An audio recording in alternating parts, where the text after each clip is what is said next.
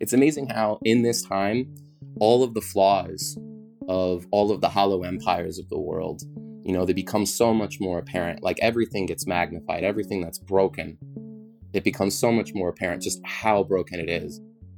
Hello, and welcome to The Low Season, a podcast about tour guides navigating a pandemic. I'm Wouter Bernhard, a tour guide from Berlin, though it's been a while since I have seen the remnants of the Berlin Wall. My guest today is Mel Poole. Mel Poole is transgender and uses they/them pronouns. Mel's been a guide in Berlin for 14 years, originally studied anthropology and neuroscience, and since they've been in Berlin, also heavily involved in the Berlin club scene. For mental health reasons, I go dancing like twice a week. It's one of the reasons that I live in Berlin. It's one of the reasons that I moved to Berlin in 2007. We talk about traveling and the impact tourists have on Berlin. You don't have people really able to live there anymore that were a part of the revolution that brought down the Berlin Wall. And the future of work as a tour guide. Yeah, I don't know. I think it's going to be a time where everybody starts a podcast in the tour guiding community almost. Let's have a listen to Mel Poole. On that note, Mal, how are you doing? Terrible. I think I'm up there with most people, though, just sort of listlessly getting by. But some people are being super productive right now. Bravo, Vota. I'm working a lot on personal stuff, I guess I would say. So I guess it's not completely terrible. Stuff that you routinely push to the side because you're too busy. Now you have to, I'm sure you've heard this a couple of times now. Do you feel that people are being very productive? I maybe this is something we'll get into a bit more later. I was reading an article from Sleek magazine, and it's sort of a not so hoity-toity style and culture mag for Berlin. They report on stuff like street art. And the article was just about all the collectives in Berlin and how they're getting through. And one of my favorite quotes was that perhaps the drive to be productive is capitalist baggage. And we should just really be more concerned with our health right now and just trying to soldier through and express solidarity. And that quote actually came from the Berlin Strippers Collective. So I think they know what they're talking about. They know what they're talking about. Yeah, but I feel like in my conversations, there's many people who feel that they need to be productive. Yeah. Then there's people who have been very productive in like the first maybe 2 weeks and are now realizing that maybe they don't need to maybe be so productive. And then there's people the complete opposite who are sort of completely shut down in the first couple of weeks and only now slowly are trying to look around a little bit and figure what it actually is that they want to do.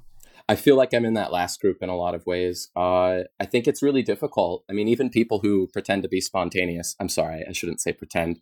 They rely on external structures of patterns and repetitions, and all of that breaks down, and it just takes a while to reorient, I think. And I think people who already have some problems, for example, probably take longer to reorient too.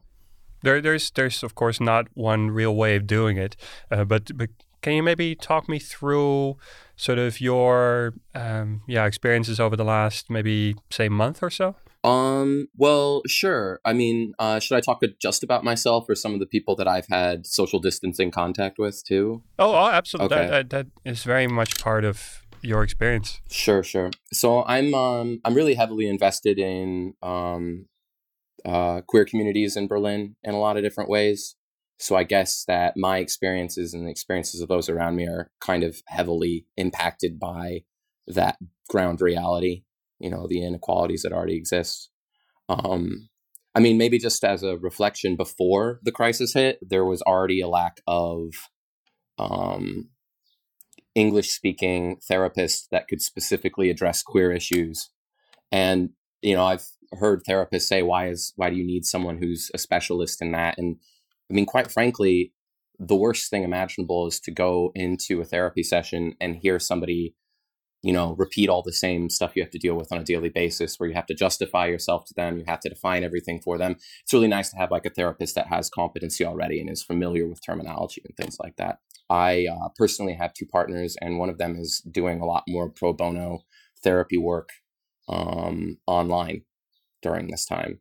So I think it's really interesting to see how this particular community was particularly affected, and also how there were some like solutions that were there that people were already trying to engage with, and it kind of just forced everybody to take a good hard look at them.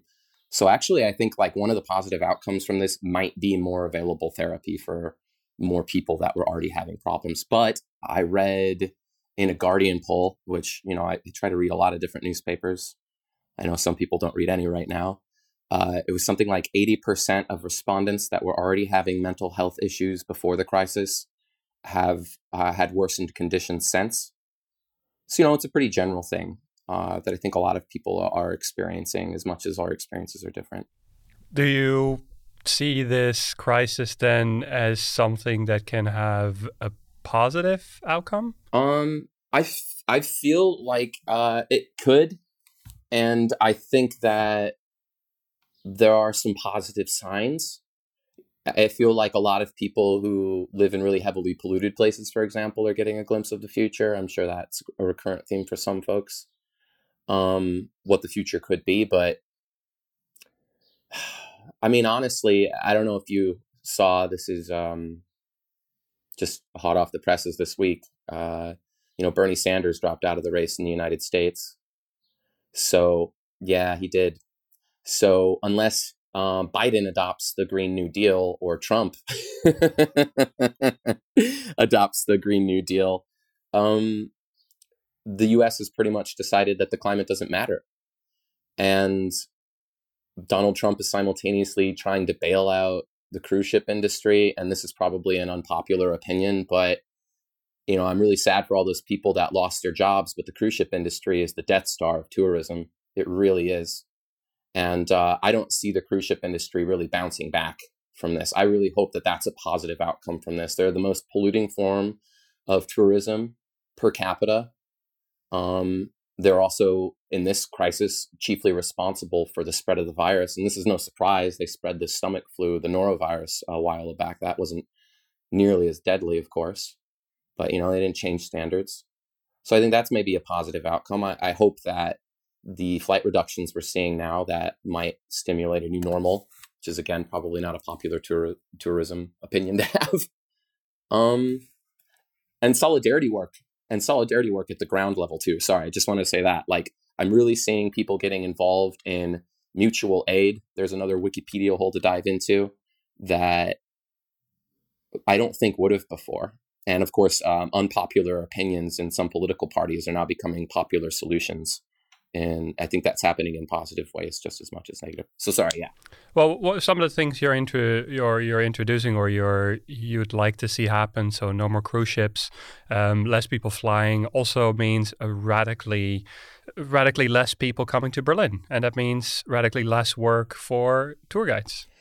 Yeah, I think that this is it's sort of a bubble, and I sort of have felt that way for a while, and I've always been scared of what was going to happen when it dropped out.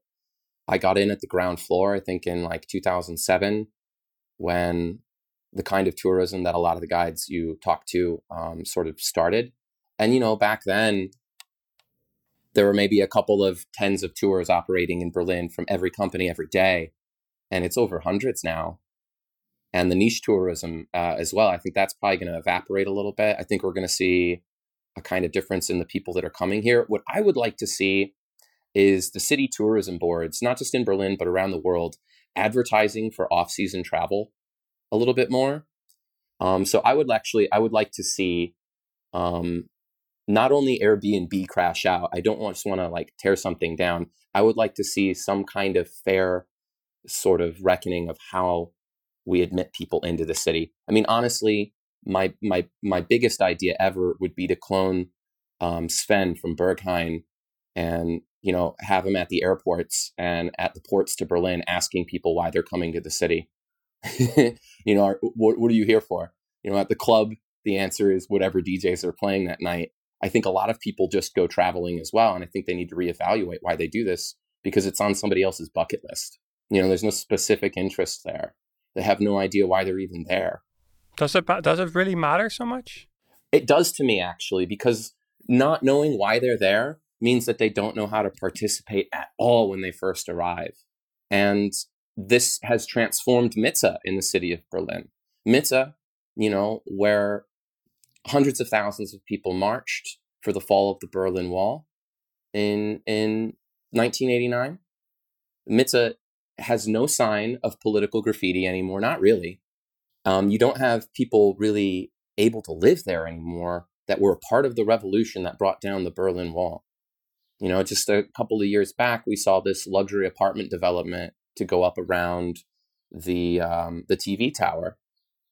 Thank you for tearing down the wall. Could you please move along?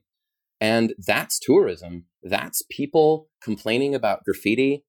The homeless also get pushed off because people complain about them. And I feel like if you had people coming to Berlin that understood what Berlin meant to many of the people that had been attracted to the city because they learned about it and they, grew up here, I don't feel like they would be complaining about these things. I think that they would see them from a different perspective. And so I think that's kind of, it's like an existential issue more than anything else. I don't think all solutions are policy and regulatory related. I think people need to really reevaluate the reasons that they're traveling, and why they're traveling. Honestly, like I will die from starvation if I can't work in tourism. So simultaneously, I acknowledge there's this like conflicting interest here. I really relate to that. I've had many experience or many days when I am doing cruise tours as well, driving buses around and talking to people. But it is sometimes perverse to see how many of these buses are driving through the city center and hordes of people coming up. And it's so double because it is my livelihood, right? It's where I get my money from. At the same time, it is, I don't know. It is, there has been a lot of people in the middle of the city been driven around. I just wanted to ask you, what is all of this meant for you personally? Like what have you been doing in the last couple of weeks, and how do you see the foreseeable future?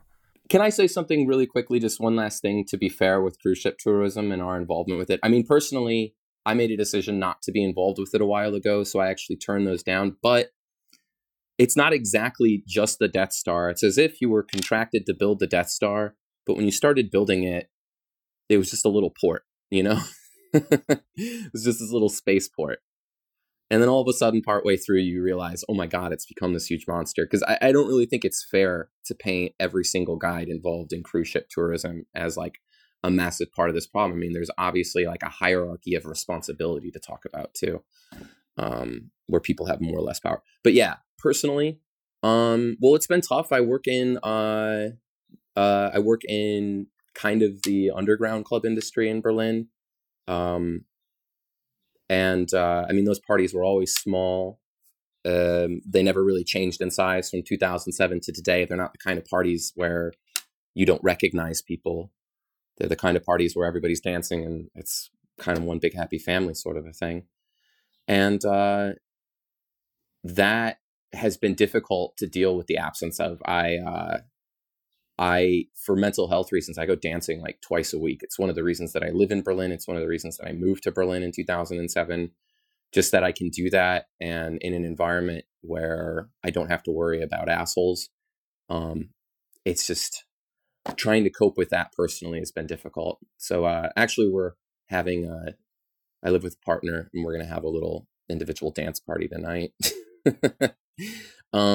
Trying to read as much news as possible is a strategy for me personally.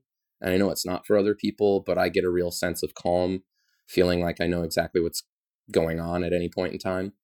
But simultaneously, I also try not to do it all day long. So I have like a specific time that I will look at news. What I haven't heard you talk about a lot actually is your own personal experience as what I haven't heard you talk about is tour guiding. Like, I mean, you personally as a guide, I mean, you have been doing it for a long time, and it's I don't know. Do you see yourself tour guiding anytime soon, or when? Yeah, what does your future look like in that respect? Well, I've been restricted for years by German immigration law to only work as a tour guide or in neuroscience, which was my field of study for master's. And postmaster's research. And I've been for the longest time trying to get that allowance to do additional kinds of work, because I never really wanted tourism and tour guiding to be my main form of work. But you know how it is. The performative aspect of it, the teaching aspect of it, the entertainment aspect of it, it's just amazing. And I will want to continue to do that at some level. Unfortunately, I just got the ability to take any job right before the coronavirus hit, and kind of everything's up in the air right now. Yeah, I don't know. I mean, I think it's going to be a time where everybody starts a podcast in the tour guiding community almost. Could be. I mean, this is even... It's not... The show is not even allowing myself to think into the long-time future. It's just something I can do now. Mm-hmm. I can do now. I'd like to do it now. I'd like to talk to people, and it's something I'm capable of doing. I know how to do it. It's just I haven't really allowed myself to look into the future just yet. Yeah, I guess as well. One of the things that I really miss about the guiding experience, I mean, it was a cheap way to be an anthropologist, and I didn't really care about producing any research results. It was just something that from the very beginning I found really intriguing, just the way that you can interact with people, the kind of people you can meet, and, people outside of your comfort zone all the time. And like trying to be authentic with those people in particular for me is a very interesting practice in self-awareness.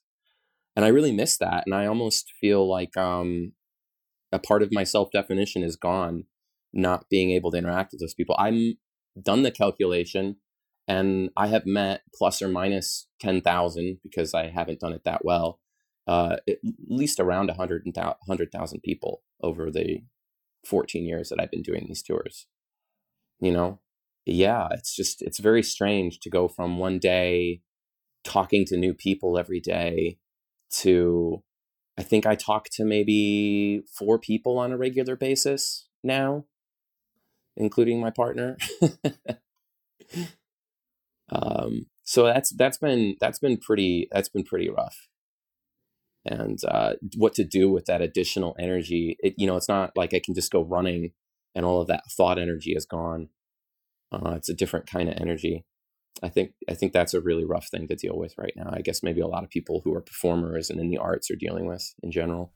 What I'd like to do, I mean, we've been chatting for a little bit. I don't want it to necessarily go on too long, but what I'd like to do is maybe catch up with you also in the future and talk a little bit more about where you think the tourism industry maybe should develop towards. I mean, this is, of course, a kind of a crazy moment still. A lot of things have been just very recent. But maybe it's also a moment to start thinking a little bit about, well, if we think things need to change, then what things need to be changed? Well, really briefly on that point, I see a really easy analogy for anybody that's ever experienced the tables waiting industry in the United States.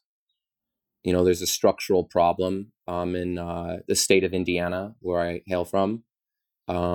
You can earn as little as $3 an hour as a waiter. And you're also required to report your tips as taxes. And this is the tipping culture of the United States. This is where it comes from. But it means that the true costs of labor are not represented in the price of the pizza that you order at a restaurant, right? And I feel very much that within tourism and across the board in the gig economy, that really needs to be rethought. I don't think that it's a solution. You and I work for a couple of different companies in common. I don't think it's a solution that even the people in charge of those companies can accomplish on their own. It would be like restaurateurs trying to do it in the United States. Taxes need to be restructured. The model needs to be restructured. And I think that's going to be probably one of the biggest things that's going to have to happen if it's going to continue to exist. And specifically, I'm thinking about employment. I think that might end up being the most sustainable thing. But I mean, that's going to mean ticket prices are going to go up. So it's not really going to solve tons of people being out of work. Thank you so much, Mal. And I hope to speak to you soon. Yeah, ditto. Ciao. Have a good day. All right. Bye-bye. Mel Poole, everybody, with plenty of food for thought. Rethinking, for example, whether being productive and what kind of productivity would suit us in a moment of crisis and unemployment. Then there was the bigger chat on our industry at large, how Mel doesn't really mind seeing cruise ship tourism disappear. The cruise ship industry is the Death Star of tourism. Mel sees these corona times as a window of opportunity to rethink why we travel to places. Whether it's okay to mindlessly hop on an airplane to London, Berlin, or Paris just because some blog tells us to go there. And of course, at the very end of the conversation, Mel talks a little bit about the business model on which our industry is currently built, whether employment might be a viable option for tour guides after the pandemic subsides. In the beginning of the episode, Mel spoke a bit about mental health issues in the queer community. If anyone is looking for more information on financial, legal, and mental health guidance, especially those with non-German backgrounds, Mel shared a couple of organizations that can provide for assistance. I've put the links to the organizations up in the show notes. Listeners of the Low Season, that was it for today. We're back with another fresh conversation tomorrow. If you enjoyed today's episode, let me know. It's always great to hear how the show is of any help and what you'd like to hear in the future. You can shoot me a message at thelowseasonpodcast@gmail.com. The Low Season is produced by me, Wouter Bernhard. Music is by Mark Schilders. Artwork by Sergio Membrias. Georgia Riungu just cut my hair, and well, I can say that my hair has now been cut. Speak soon, my friends.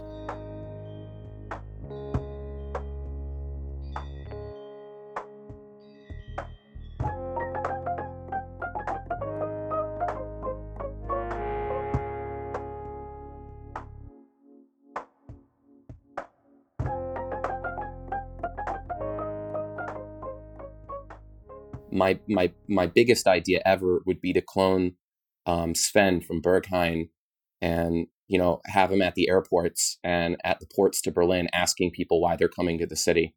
What are you here for? They have no idea why they're even there.